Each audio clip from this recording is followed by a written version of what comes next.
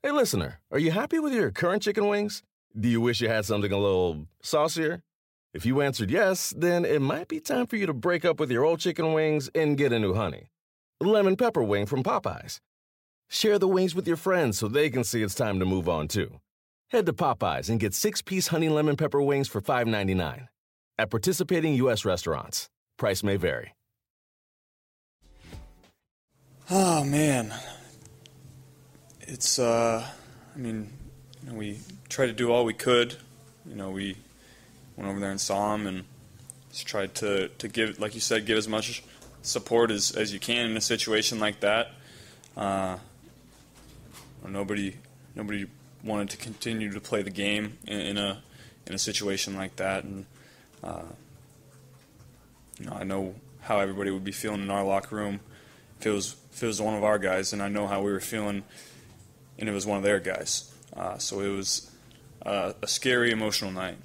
I think collectively, every single person that plays the game of football and has played has thought about something like that happening, and at the same time that you're thinking that it would never happen to you or to anybody that you know. And I think it was a big wake-up call for everybody that, that's a possibility. It can happen, and it's part of the game. Unfortunately, I think there's nothing you can do about that hit. That hit happens on every play of every single game, and so that's the scary part about it. Welcome to Brother from Another. I have to say, every time I hear from Joe Burrow, you probably feel the same way too. If you're watching on Peacock TV, listening on Sirius XM Channel 85, or however you consume the show, you probably think this. Every time you hear from Joe Burrow, you're impressed. I felt that way about Joe Burrow before he even was drafted by the Cincinnati Bengals. I remember when he was in Indianapolis, and the Bengals at that time were a laughingstock, and he was being asked, would you want to be drafted by the Bengals? And some people give a political answer there. He said, absolutely, I would love it. He grew up in Athens, Ohio. It's not very far from Cincinnati, and went to Ohio State briefly, wound up at LSU, and said, sure, it'd be an honor to be drafted first overall by the Bengals. And from that moment to this one, every statement that Joe Burrow makes is on point. And this is the most important time to be on point. Bengals, Bills, that game, there's still some discussions about how the NFL will handle that. The game was stopped, as you know. It was 7-3 Cincinnati. And then the awful sequence happened. Wound up with Bills safety Damar Hamlin on a stretcher, surrounded by his teammates and the Cincinnati Bengals, and taken off to the University of Cincinnati Medical Center, where he remains in critical condition. But here's the good news, Mike Jones. Mike Jones of The Athletic joins us. The good news is doctors say he has made remarkable improvement, substantial improvement since Monday night, where he had to be resuscitated on the field. CPR is administered. He suffered cardiac arrest right there on a football field. But now doctors are encouraged by his progress. His father, Mario Hamlin, spoke with the Bills today via Zoom. That, according to sources, that was a great moment for them. That gave them some reassurance and allowed them to kind of still keep Damar in their prayers, obviously, and thoughts, but also to start thinking about playing football on Sunday. And it looks like that's going to happen. Mike, I haven't heard you weigh in on this, just especially with the developments. What's your take on, take is not even the right word. What are your thoughts? That's a better way of saying it. What are your thoughts on what you've learned in the last 24 to 36 hours? I think watching that game was the first time I've ever been emotional watching a football game and injury. We've seen bad injuries before, but that was scary. Sitting there, I was watching with my kids and everything, and everybody was getting choked up. Just that. But to hear they said yesterday, there's some progress. They were weaning him off the ventilator, but there were still questions about his mind and if there was any brain damage. But to hear that, like right away, he opens his eyes and very shortly after he's writing to the doctors who won the game. That is fantastic because, hey, even if he had woken up and say there was some brain damage because there wasn't enough oxygen getting to his brain during that time they were to resuscitate him, you don't know what his quality of life would have been. And there's still questions. He's not out of the woods. But the fact that he had the capability to remember the game and to write and communicate to the doctors is just you just gotta, say your prayers and thank the Lord that he is, making that progress and that it looks like they said, looks like his neurological capacities are intact because this is a young man, very talented young man with a bright future. And it just would have been it was emotional. It would have been a tragedy for him to not make it out of this, but just that there's hope there that he's going to be okay. I'm sorry, I'm rambling, but it's just like it's not a rambling. No, it's like, no, it's not rambling at all. I mean, that progress, that hope is just something I think that his family needed, his teammates needed, and all of us as well needed. You know what, Mike, and the response, I love the response from the doctor per Adam Kilgore.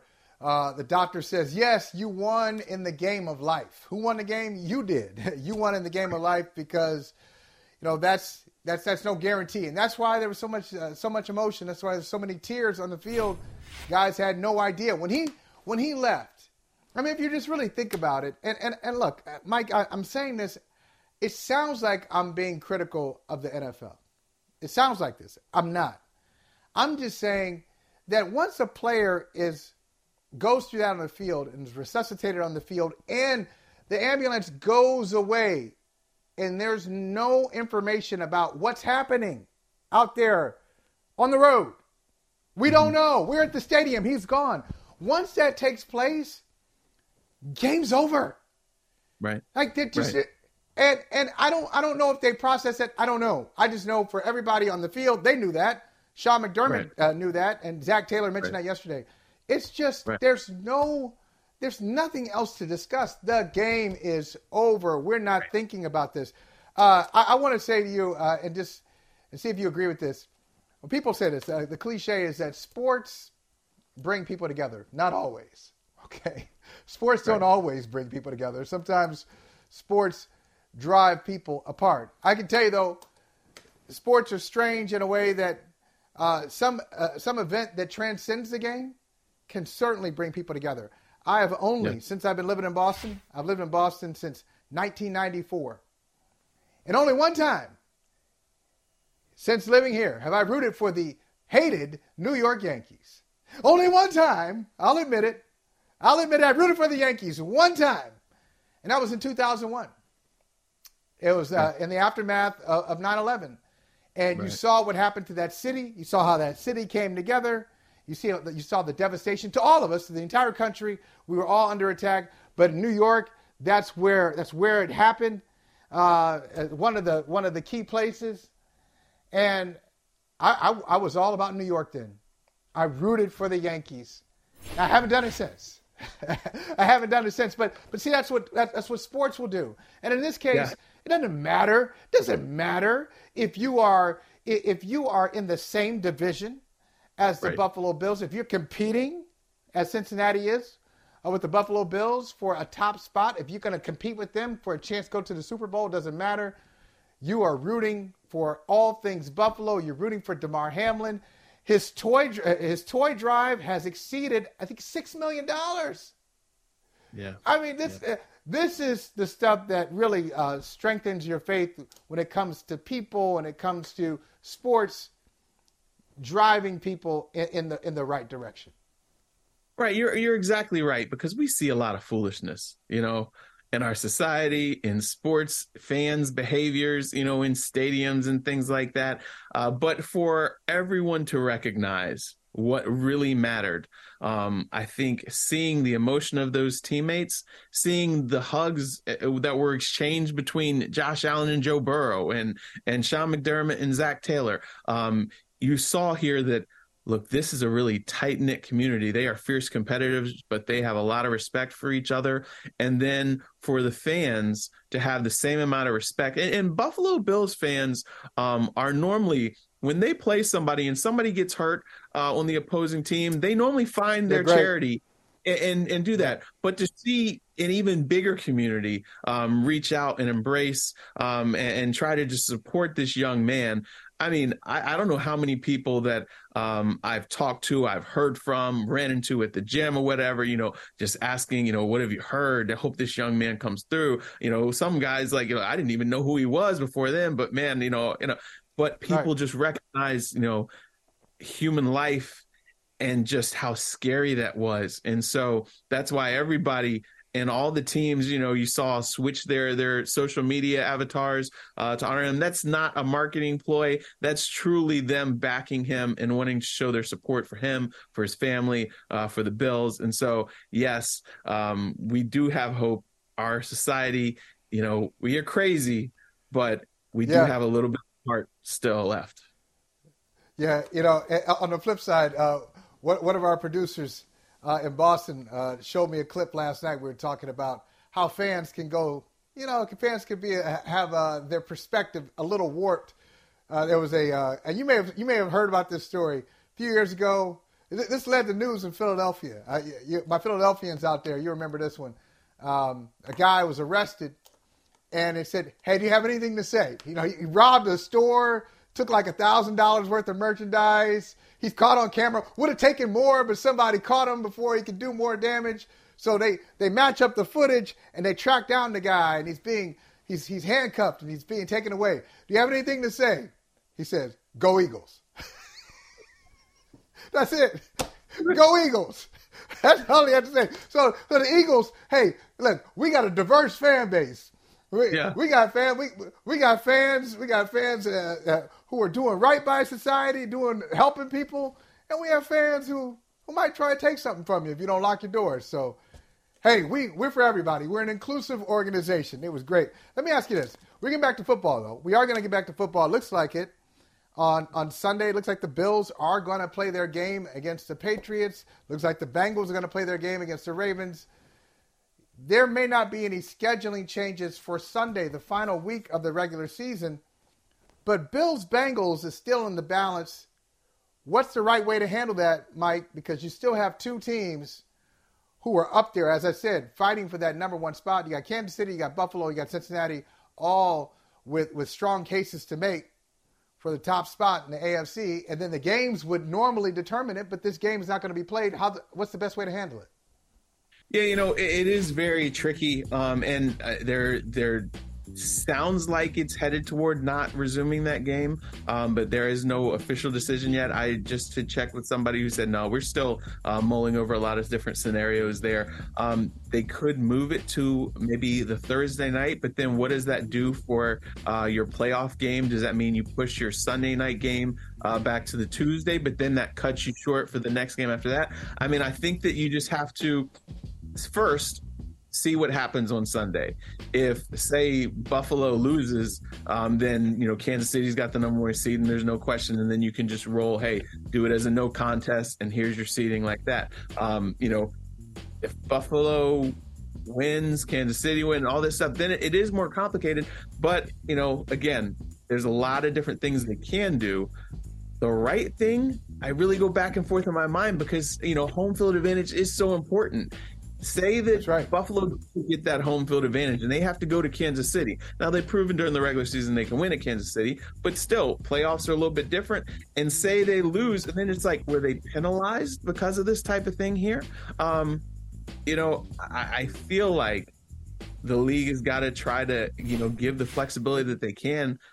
They could move that bye week that's there, eliminate the bye week for the Super Bowl and make sure you get it in. But then everybody's, I don't know. I don't know what the right thing is. I've been talking to a lot of people, and everybody I talk to is still kind of up in the air on what they think the right thing is. And there's a lot of going back and forth, a lot of different scenarios. But, again, you don't want to see somebody penalized because of something like this. Right, exactly. That's the thing. That's the main thing. But the way it shakes out, if you go Kansas City 1, Buffalo 2, maybe everybody's okay with that. Yeah, and you know what I don't want to see, Mike? I've heard this. I've heard the whole neutral field thing. Like, Kansas City's the one, and they're co-number ones. And if it comes to a point where they have to meet in the AFC Championship game, you play in a neutral field. I don't like that. Right. I'm going to tell you why I don't like it. As you said, home field advantage does matter. I don't want to see I don't want to see a conference championship game played at a neutral site. No. 1. 2, the local economy. Yes. Like, don't penalize the local economy. So if you take it out, if it's going to be Kansas City, you take it out of Kansas City. There are lots of businesses, small businesses, and people around the stadium who are benefiting from just that big event, and hotels, and all these restaurants from a conference championship game. It's a big deal. The league does a great job with this. Same thing in Buffalo. If Buffalo earns the number 1 seed, you take that out of it and you go to a neutral site. It just takes away some of the economy. The pageantry, and the pageantry does matter to me. Does that make me a bad person for saying that? But no. I feel that way. No, but you're totally right. And okay, say you've got, Jim Smith here, who's got tickets, he's going to take his family, but then adding the burden of flying somewhere else too. You're killing a portion of the fan base. I think that the whole fan experience, that adds to the atmosphere of the game too. So I'm not a fan of that going neutral either. I figured out some way, keep it as close to normal as you possibly can. Because economy, yes, but also the fans, that they would suffer because of this. And I just think that's a bad idea. You know what? I saw this. I want to get your take on this before we get out of here. Bobby Wagner I know they had some Hall of Fame announcements yesterday. Jim Trotter was a big part of that. What'd you call him? Lord Trotter? Is that what you call him? Lord Trotter. Yes, sir. Lord Trotter. I know Lord Trotter was a part of the Hall of Fame announcements. They had them yesterday, cutting that field down. And one day, Bobby Wagner will be on that list. And for my money, he's on their first ballot. Great player. So Wagner was amazing with the Seattle Seahawks for many years. He was a captain. He was the last remaining member of the Legion of Boom. He had a lot of things going for him. Seattle moves on from him. And it's with Bobby Wagner, who's now with the Rams. They played the Seahawks on Sunday in the final game. This is what Bobby Wagner had to say about his time in Seattle. It's a lot of emotions, man, to be honest. But like I said, last time I played him, I'm a master of my emotions. And, but it's going into a stadium I've been thousands of times, like played hundreds of times. And, to be in a position to spoil their playoff hopes is always a good position, something worth playing for. And, it'd be fun to go back there, be back in front of those fans that spent so much time. And it should be a fun game. Now, more than that. Now, okay, that's a fine quote. But I want that to launch something else. And I was just thinking about this. When we talk about how much fan bases connect with their players, right? I think Bobby Wagner is a great example of why players sometimes say, okay, spare me the sentimentality. Right. Spare me the platitudes. Hey, I want a guaranteed contract. I'm holding out until I get what I want. Because think about this, Mike.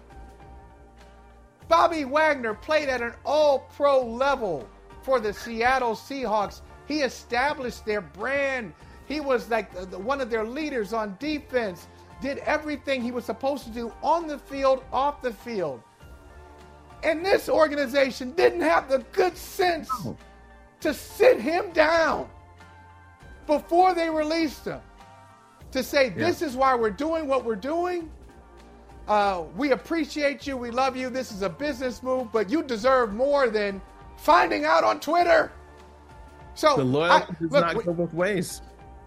Right. So look, when players hold out, when players have a little bit of an edge to them, and players seem to be a little bitter, and fans go, well, what's the big deal? You got a good life. No, come on.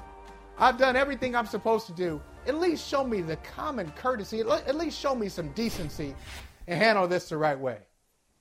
No, I agree with you 100% because, again, these guys, as we just saw Monday night, are putting their lives, their bodies on the line for these organizations. They are putting so many hours and sacrifices in.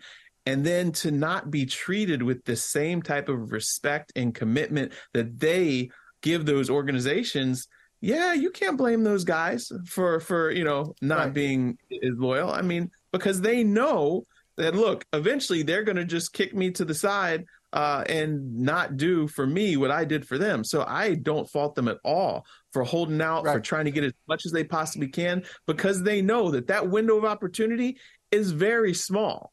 And the show is going to go on well beyond their careers. And so they've got to get what they can and make sure they are taken care of, their families are taken care of, because they may respect and love that organization, but that organization's love runs out rather quickly. I think a challenge. Okay, so here's the last thing I'll tell you. I'm going to tell you some personal stuff, Mike. Get ready. I'm going to tell you some personal stuff. For a change, I'm not going to put your personal business out there. Thank you. I'm gonna put my personal business out there. So New Year's resolutions, but I don't necessarily have resolutions. I have areas. Goals, right? I have concepts. And so when you fail, okay, it's not over. It's a process. You just restart it. So one of the things I want to do in the new year is take more chances. That was one of the things. Okay. Take more chances. Okay. Don't play it safe. Take some risks. I don't know what that means. There will be appropriate risk. There will be appropriate chances. I'll take some chances. But the other thing is, and I think this is for all of us as a sports viewing body, as sports lovers, try to see just a little bit more. Move 5% forward. Try to see the humanity in the athletes that we watch. Yes. Try just what can you do to see the humanity in these athletes? I'm not saying you should. Don't get excited about your games and, don't boo people, don't yell at them. No, but understand that that's all a sport. What you're doing is a sport as well. But when all that stuff is aside, you are dealing with a human being. So I think Bobby Wagner and, unfortunately, Damar Hamlin, that's a reminder for all of us. Underneath that helmet, behind that face mask, a human being with a family, with people who love them, people who support them. They're not just a number out there in a vacuum. Right. No, agree with you 100%. Could not have said that better. That's what I always, when I do stories, I try to show that humanity side, because people, they don't get it. Because they don't talk to these guys. They don't see what they go through. But we're starting. We're getting it in 23. Let's hope and pray that we don't forget. That's right. Mike Jones, we won't forget you. Don't forget us. Thank you. You know the number. Not. You know the address. You know the address here. Just pop on by. That's what we tell everybody. Just swing on through anytime you want to. Always great talking with you, brother. We'll catch up with you soon. Hey, good talking to you. See you soon. Dietz & Watson's been making meats and cheeses the right way since forever. What's that mean? It means never cutting corners, ever. It means cooking, not processing. It means our Virginia brand ham that's cooked to perfection, then twice baked to layer the flavors. It takes more time, but you can taste the difference. We come to work every day to do it the right way, even if it's the hard way. Because if it's not right for us, it's not right for you.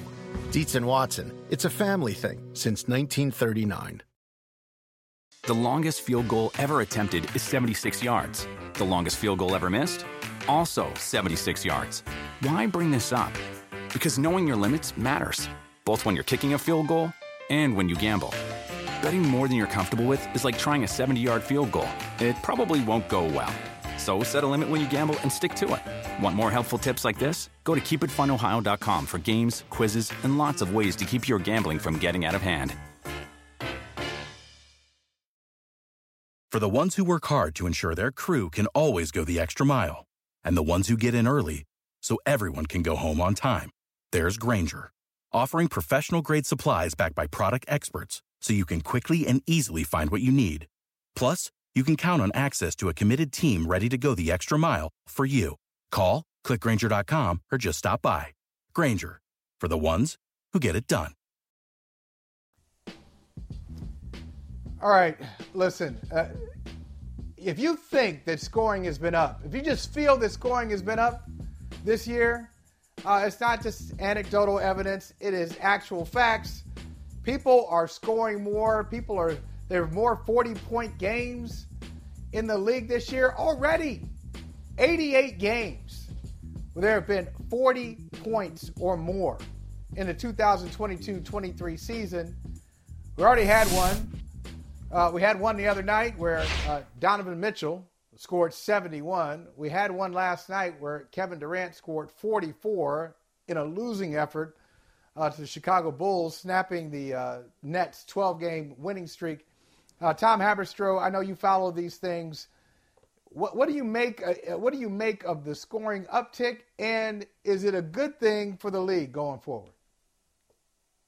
Yeah, I think it is a good thing for the league going forward because it draws more attention to the superstars. It draws more attention to how talented these giants are. And I say giants because what we're seeing today, more than we have ever in NBA history, is guys like Zion Williamson, Nikola Jokic, Domantas Sabonis, Giannis Antetokounmpo, guys who in other eras would be centers. They're being point guards for their team. And what they're doing is the offense is being revolved around them. Can you imagine, if you will, if Shaq was in this era, Michael Hawley, what he would be like if they decided, hey, let's put the ball in your hands and be like Zion Williamson and be a point guard? Because Shaq, for people who don't remember, he could move. When he was coming up through LSU and Orlando, the guy could run point guard. He had handle, but of course, in an era where they just want to park you on the block and have you post up, he was not being recognized for his breadth of talent and his skill. So what we're seeing now is guys like Zion Williamson don't have to wait for the point guard to get him the ball. He just gets the rebound and goes. And so that's why you're seeing partly why a lot of these scoring totals are so much higher is because guys like Giannis and Nikola Jokic and Joel Embiid just start. They don't have to wait and run the offense. They just get the ball and go. So we're getting more space in the NBA, a lot more three-point shooting, and that affords more oxygen for guys like Giannis to get into the paint and Donovan Mitchell to get into the paint. He doesn't have to deal with Rudy Gobert anymore, hogging up the paint. He can just go to the rack and get 71. So we're seeing a lot of just players taking ownership of that possession and scoring in droves. Okay, so on the flip side, and I like the scoring too. I asked you the question that I knew how I felt about it. I agree with you. I think it's great for the league. I think it's great to showcase talented players and allow them to just display all of their skills. But on the flip side, does it hurt guys like Rudy Gobert? I mean, you've got a specialty. You're a rim protector. We always talk about rim protection. Hey, we got to defend the post. I know you still have to defend the post, but do they lose value? Because if they're starting out on the wings, doesn't that bring more value to wings than it does to traditional fours and fives? Yeah, it's certainly a lot more demanding on defenders, especially big rim protectors like Rudy Gobert. They replaced Rudy Gobert in Utah with a guy named Walker Kessler, a first-round pick who was a great shot blocker out of Arizona, I believe, and he was essentially brought into the league as like, all right, we'll kind of make you the backup, and then suddenly they realized like we can get 80% of Rudy Gobert with this rookie shot blocker because it's. You know, Rudy Gobert's talent as a rim protector in the playoffs, it just almost becomes obsolete because of the scouting report is just so much more difficult when everyone is studying your skill set, and it just becomes so much more difficult for you to put your imprint on the game. But I will point out this: the rules are so offensively focused. The other night, there was a play in the Golden State Warriors and Knicks game that I want to point out where one of the Warriors players defended a three-point shot closeout on a three-pointer by a Knicks player, and the defender landed like 2 feet inside the three-point arc. But the three-point shooter for the Knicks put his leg out and landed on Ty Jerome, the Golden State Warriors' foot. And because of the rules, not only was Ty Jerome, who went up like this and contested it straight up, but landed 2 feet inside of the line, not only was he called for a foul, Michael, he was called for a flagrant foul. And so what message does that send for defenders that are contesting it, landing their feet 2 feet inside the three-point arc, and they're being called for flagrants because it was interpreted as being in the landing zone of the three-point shooter? What that message sends to defenders is you can't really defend. You can't really defend your guy like you used to, even if it seems legal. It's being very difficult. The onus is being put on defenders more than we have ever seen in the NBA. It's so hard to guard in today's NBA. And I think the trade-off is better for business, more high-scoring affairs. And you know what? If Rudy Gobert isn't going to get as much shine, I think the NBA is going to take that. Well, Tom, most teams have played about 40, 41 games. Most teams have played half of their schedule so far. Here we are, early January, first week of January. So who's that benefit? In the Eastern Conference and the Western Conference, the way the rules are right now, offensive, favorable toward the offense, favorable to players who are explosive players who can just do their thing anywhere on the court. Which teams are going to benefit the most from that? Well, I think still, if we're talking about the long run, it's going to have to be two-way players, teams that have the two-way guys, the versatile guys. I still believe in Draymond Green's quote, there are 82-game guys, and then there's 16-game guys. And what he means by that is 16 games to win a championship. In the playoffs, you have to be able to play both ends of the floor.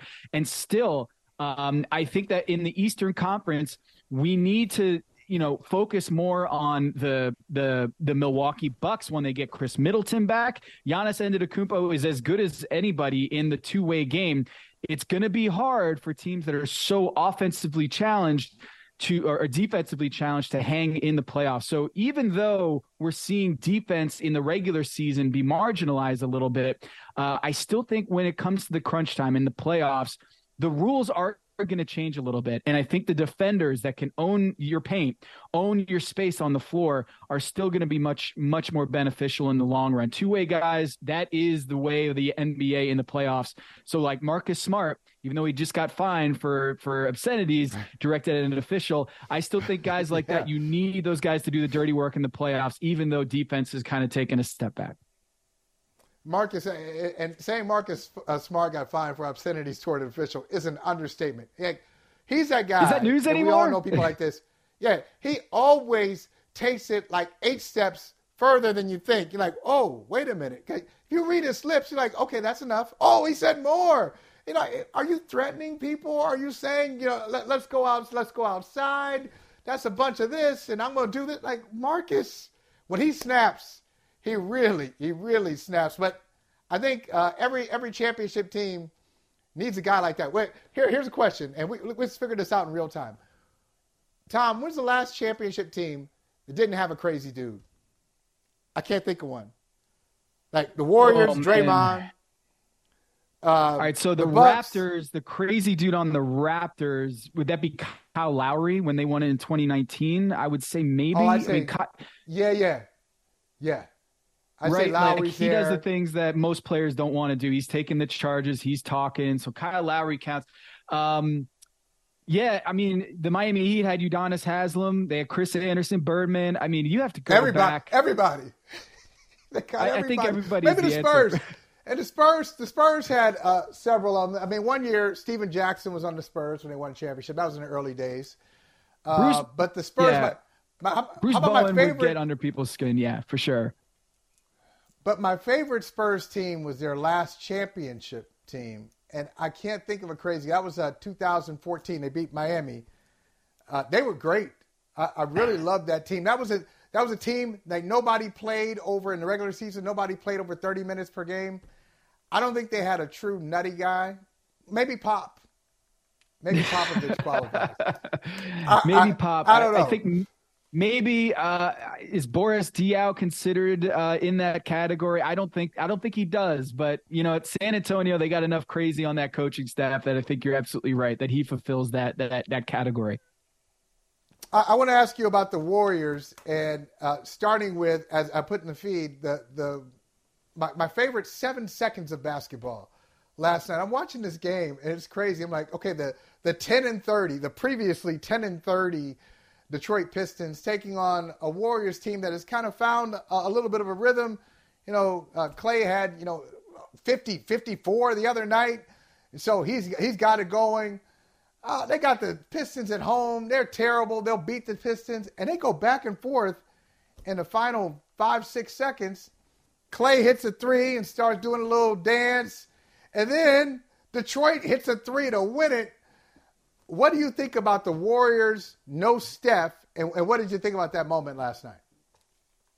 It's great, and it speaks to the idea of parity this season. And even with Stephen Curry out and the injuries that they've suffered, it still is, any given Sunday still in the NBA. I mean, I know that's an NFL term, but it's true in the any given night in the NBA. You can see outcomes like that, and that's true for the Warriors as defending champions. As much moxie and as much talking and trash talking that you see with Klay Thompson, you can still get a guy like Saddiq Bey who just hits an incredible shot. I mean, he barely even touched the ball on the three-pointer, the game winner.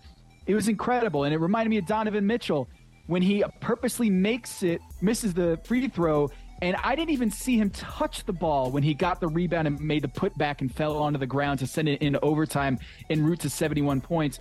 Again, Holly, the skill in today's NBA is outrageous. And when we talk about the space that these guys have and the ability to shoot from long distance, you're going to get a lot of variance, a lot of weird outcomes, a lot of weird. Did you see with Shai Gilgeous-Alexander out, the Oklahoma City Thunder on their home floor put 150 up against the Boston Celtics? And so that's the stuff that's the stuff I'm talking about, where any given night, any given Sunday in the NBA, it's true that we're going to see some crazy outcomes. And a lot of that is because of the three-pointer and the variance of just you make it, you miss it. It's going to be a big variance of outcomes. And so I think when you get hot like that, anything can happen. And I don't know. I mean, this is an interesting debate. Is the NBA at its best when it has a 70-win Warriors team going against a 60-win Cavs team, LeBron versus Stephen Curry? Or is the NBA at its best when there's like 15 title contenders? I would argue that from a business perspective, it's probably better to have, for the national audience, the international audience, to have two superpowers going against each other. I agree. But I'm open to ideas. If you think that this parity is a good thing for the league in the long run, or do you think they do need two elite teams going at it? No, he needs the stars, man. People love the stars. Look at that. All-star voting out today. Who's topping the all-star voting? Oh, no surprises. LeBron James still, and Kevin Durant. Those guys have been around for a long time. There's name value, name recognition. People love that. We love the competitiveness, but I think the people like stars. They love the star power. All right, here's the final thing. Look, Tom, I know you remember in the very early days of the pandemic, think March, April 2020.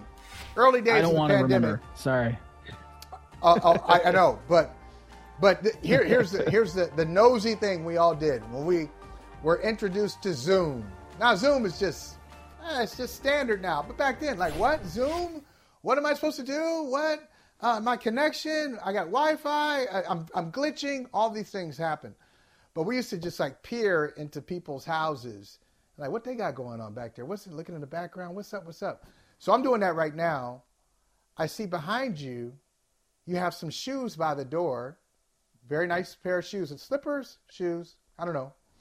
And then you have a doll.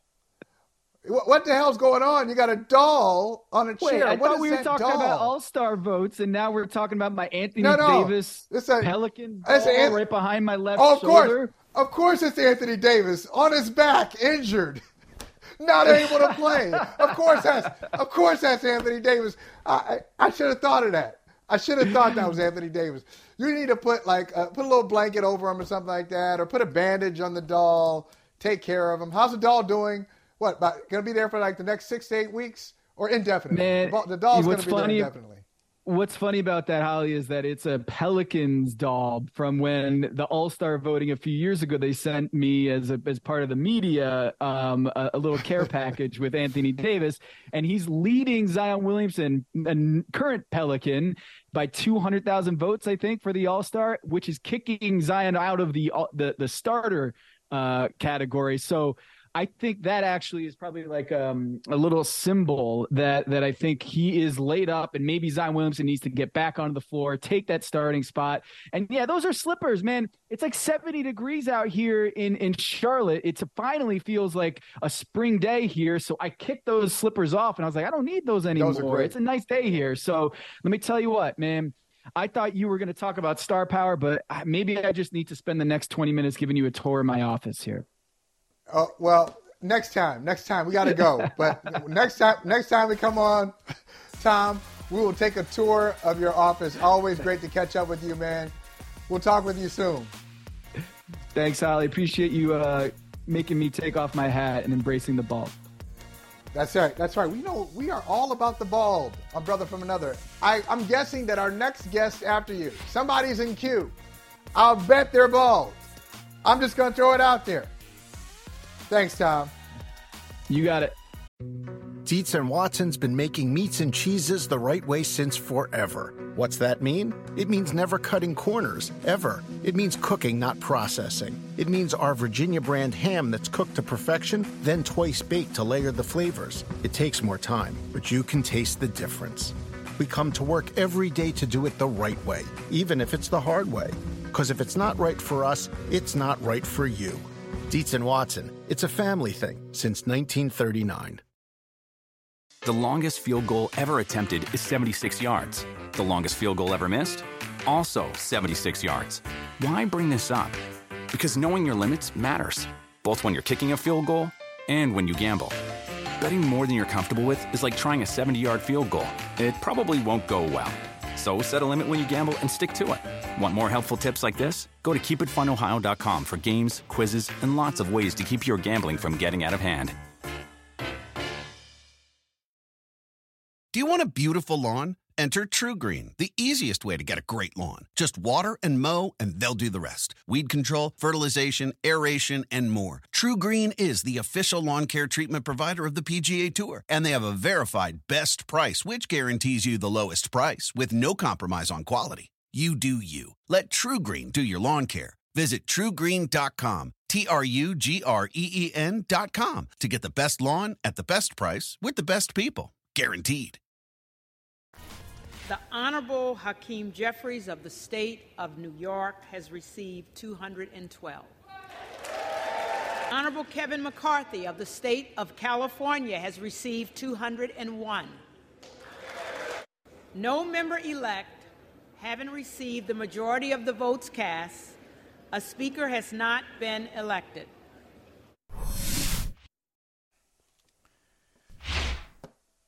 Dr. Jason Johnson is here. And look, Doc, first of all, Happy New Year. Great to see you. Happy New Great Year. sweatshirt. You still got the tree up. The tree is up. I was on vacation. I haven't taken that tree. I just got back. Hey, I haven't either. I'm not here to criticize, just an observation. Look, and we always say, Dr. Jason Johnson, folks need to know, like, you're the real deal, man.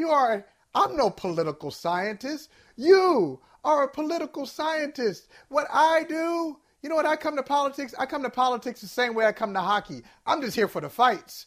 And we got a good fight.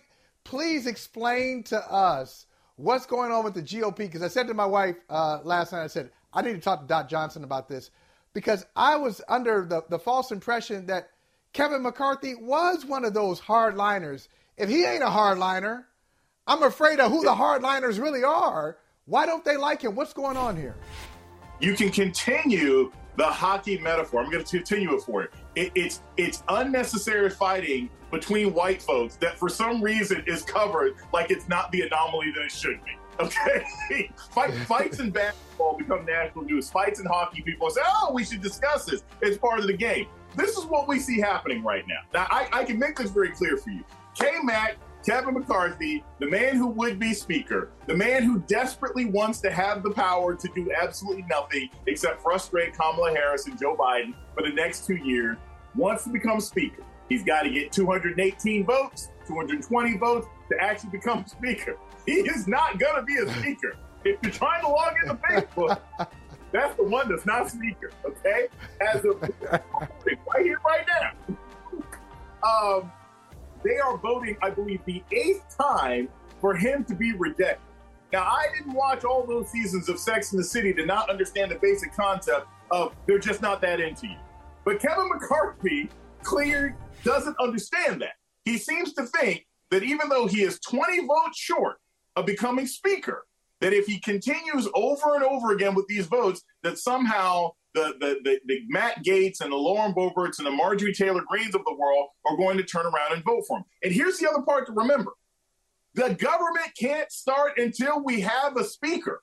So this isn't just schadenfreude of watching the Republicans, their sort of dime store terrorist organization screw up the government. This affects your taxes. This affects national security issues. This affects funding to healthcare. This has major consequences. But that's what happens when you have one party that actually wants to govern, the Democrats, and the other, which is a dime store front for a terrorist organization that's about to celebrate their 2-year anniversary tomorrow.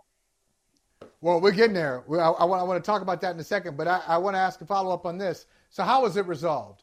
You can keep going 8th time, 9th time, 10th time. That's clearly not going to happen. So how do we get to a point where we can move forward? I don't know. And that's the honest goodness truth. Look, here's the funny thing. You got Hakeem Jeffries, who is the Democrat, who will be the minority leader or potentially speaker. If only 6 Republicans voted for Hakeem Jeffries, he would be speaker, and it'd all be over, right?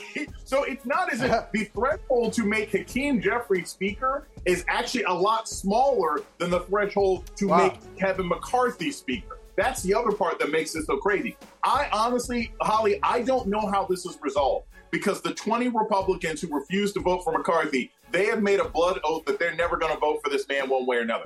I don't see why he doesn't step down. Look, he is at this point like the Carson Wentz of Congress. At one point, he looked great. At one point, he was the future, the MVP. But there's this number of times that you can fail before we just have to reset. You're not the guy. So I have no idea how this ends. The ninth vote is happening right now, and that ain't going, and that's not going down either. That's not going to turn out the way McCarthy wants it. But I was talking to Gary Carter, our intrepid producer, before the show, and said, "Wow, tomorrow is January 6th. Tomorrow is January 6th, an anniversary of sorts, and now that we're 2 years past it." What have we learned? What have you learned? Now, in retrospect, you look at that day, and now Here we are just looking back. What should we take away from it? Well, here's the thing, Holly. We don't have to look back. What is happening in Congress right now is the result of January 6th. And I always point out to people, I was on the show, Brother from Another Mother, on January 6th. Yeah. Me and you, we were all talking when that was happening that day in Washington, D.C. When you don't hold terrorists and insurrectionists accountable, they will continue to stay and clog up and poison government. Those 20 people who are refusing to vote for Kevin McCarthy, those are your insurrectionists. And the rest of the Republican Party that refuses to just vote for Hakeem Jeffries or expunge those people, those are the ones who have spent the last 2 years trying to cover up for January 6th, justifying January 6th. Kevin McCarthy has been running around kissing everybody's butt. Right? But you know what? There is no O-Dog this time that you can just go to and offer anything because these aren't people who can be easily convinced to vote for you. So I look at January 6th as the beginning of a long-term coup in insurrectionist country. It's still going. The fact that you can have the Lauren Boeberts and the Marjorie Taylor Greens and Chris Race and so many other people who are directly or indirectly involved in either that attack or covering up for that attack, and none of those people have seen jail time.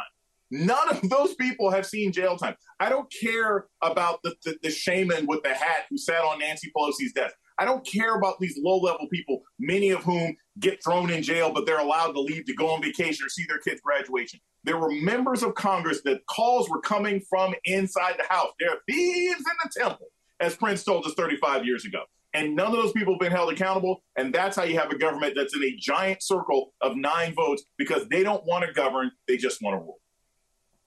Yeah, you remember just a few weeks ago, Dave Chappelle on Saturday Night Live, where he had this little rhetorical thing where he said, we've been on that. Okay, y'all finding this out now. We've been on that. Okay. Right. So you think about it, that day, January 6th, we're on the air and we're talking about it in real time.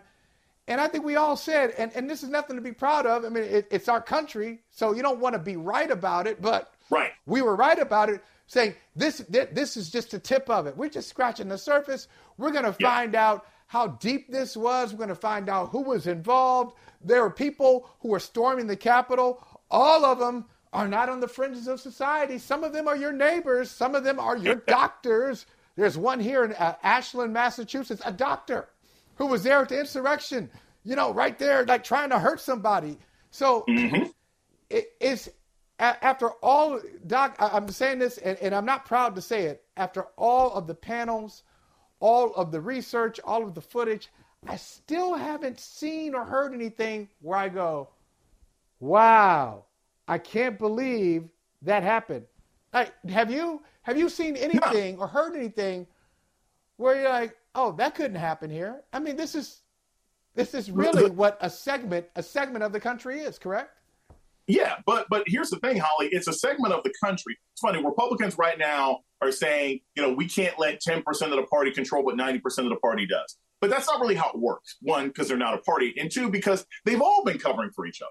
Right? This isn't ancient. And when I've seen everything that we saw in the January 6th hearings last year, all it showed me is how much deeper this goes, which we always knew, which we always suspected, and the lack of accountability. Think about the fact that this is now we're heading towards a 2-year anniversary. Where's Merrick Garland? Oh, that's right. He passed the ball, right, 4 months ago to some other person who most Americans don't know, who will also do nothing. And now the investigations themselves have come to an end because the moment Republicans take over, as if Kevin McCarthy somehow becomes speaker or some other Republican becomes speaker, all of the January 6th committee information is thrown in the circular file. They're not going to investigate any of that. They're going to be looking at the Hunter Biden's laptop and what Joe Biden had for breakfast. This is how empires fall. This is how countries are destroyed. I don't know how anybody can be shocked that this is what happened. And I'll be honest with you, Holly, because it's all connected, right? When we look at large institutions run by money, greed, and to a certain extent, white supremacy, we never see real change. How many times have we talked about how bad what happened on January 6th is and no one's held accountable? How many times are we talking this week about seeing a man almost die on the field on Monday in the NFL? And will there be one change? Not one. Not one change. Not one person is going to be held accountable. Not one person is going to get a guaranteed contract. Not one person on that field is going to be told, hey, you can't do this again. Not one owner is going to lose access to their team. That's the problem here. That we can't keep looking at these larger issues and saying, man, something should change, but then the institutions don't change and we continue to participate with them the same way. You know what, Doc Johnson? You got to come back to co-host. we never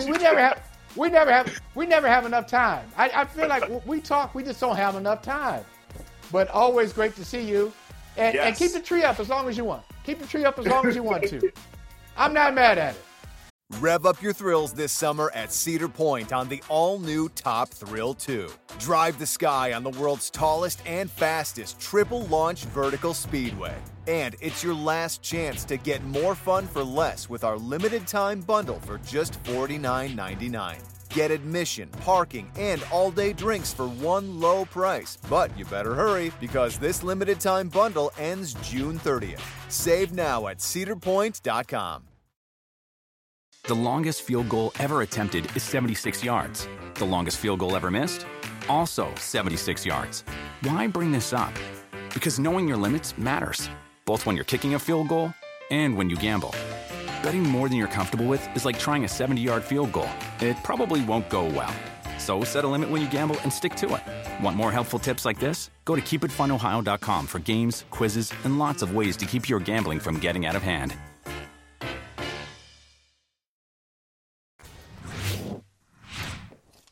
Thanks for hanging out with us on Brother from Another. Today I have a special announcement to make. This is big.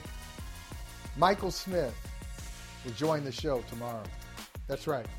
Michael Smith will join Brother from Another tomorrow. And we're so excited to welcome him to the program. So you don't want to miss it. Tell your friends, tell your family. Michael Smith, here. See you later. Dietz & Watson's been making meats and cheeses the right way since forever. What's that mean? It means never cutting corners, ever. It means cooking, not processing. It means our Virginia brand ham that's cooked to perfection, then twice baked to layer the flavors. It takes more time, but you can taste the difference. We come to work every day to do it the right way, even if it's the hard way. Because if it's not right for us, it's not right for you. Dietz & Watson, it's a family thing since 1939. The longest field goal ever attempted is 76 yards. The longest field goal ever missed? Also 76 yards. Why bring this up? Because knowing your limits matters, both when you're kicking a field goal and when you gamble. Betting more than you're comfortable with is like trying a 70-yard field goal. It probably won't go well. So set a limit when you gamble and stick to it. Want more helpful tips like this? Go to keepitfunohio.com for games, quizzes, and lots of ways to keep your gambling from getting out of hand.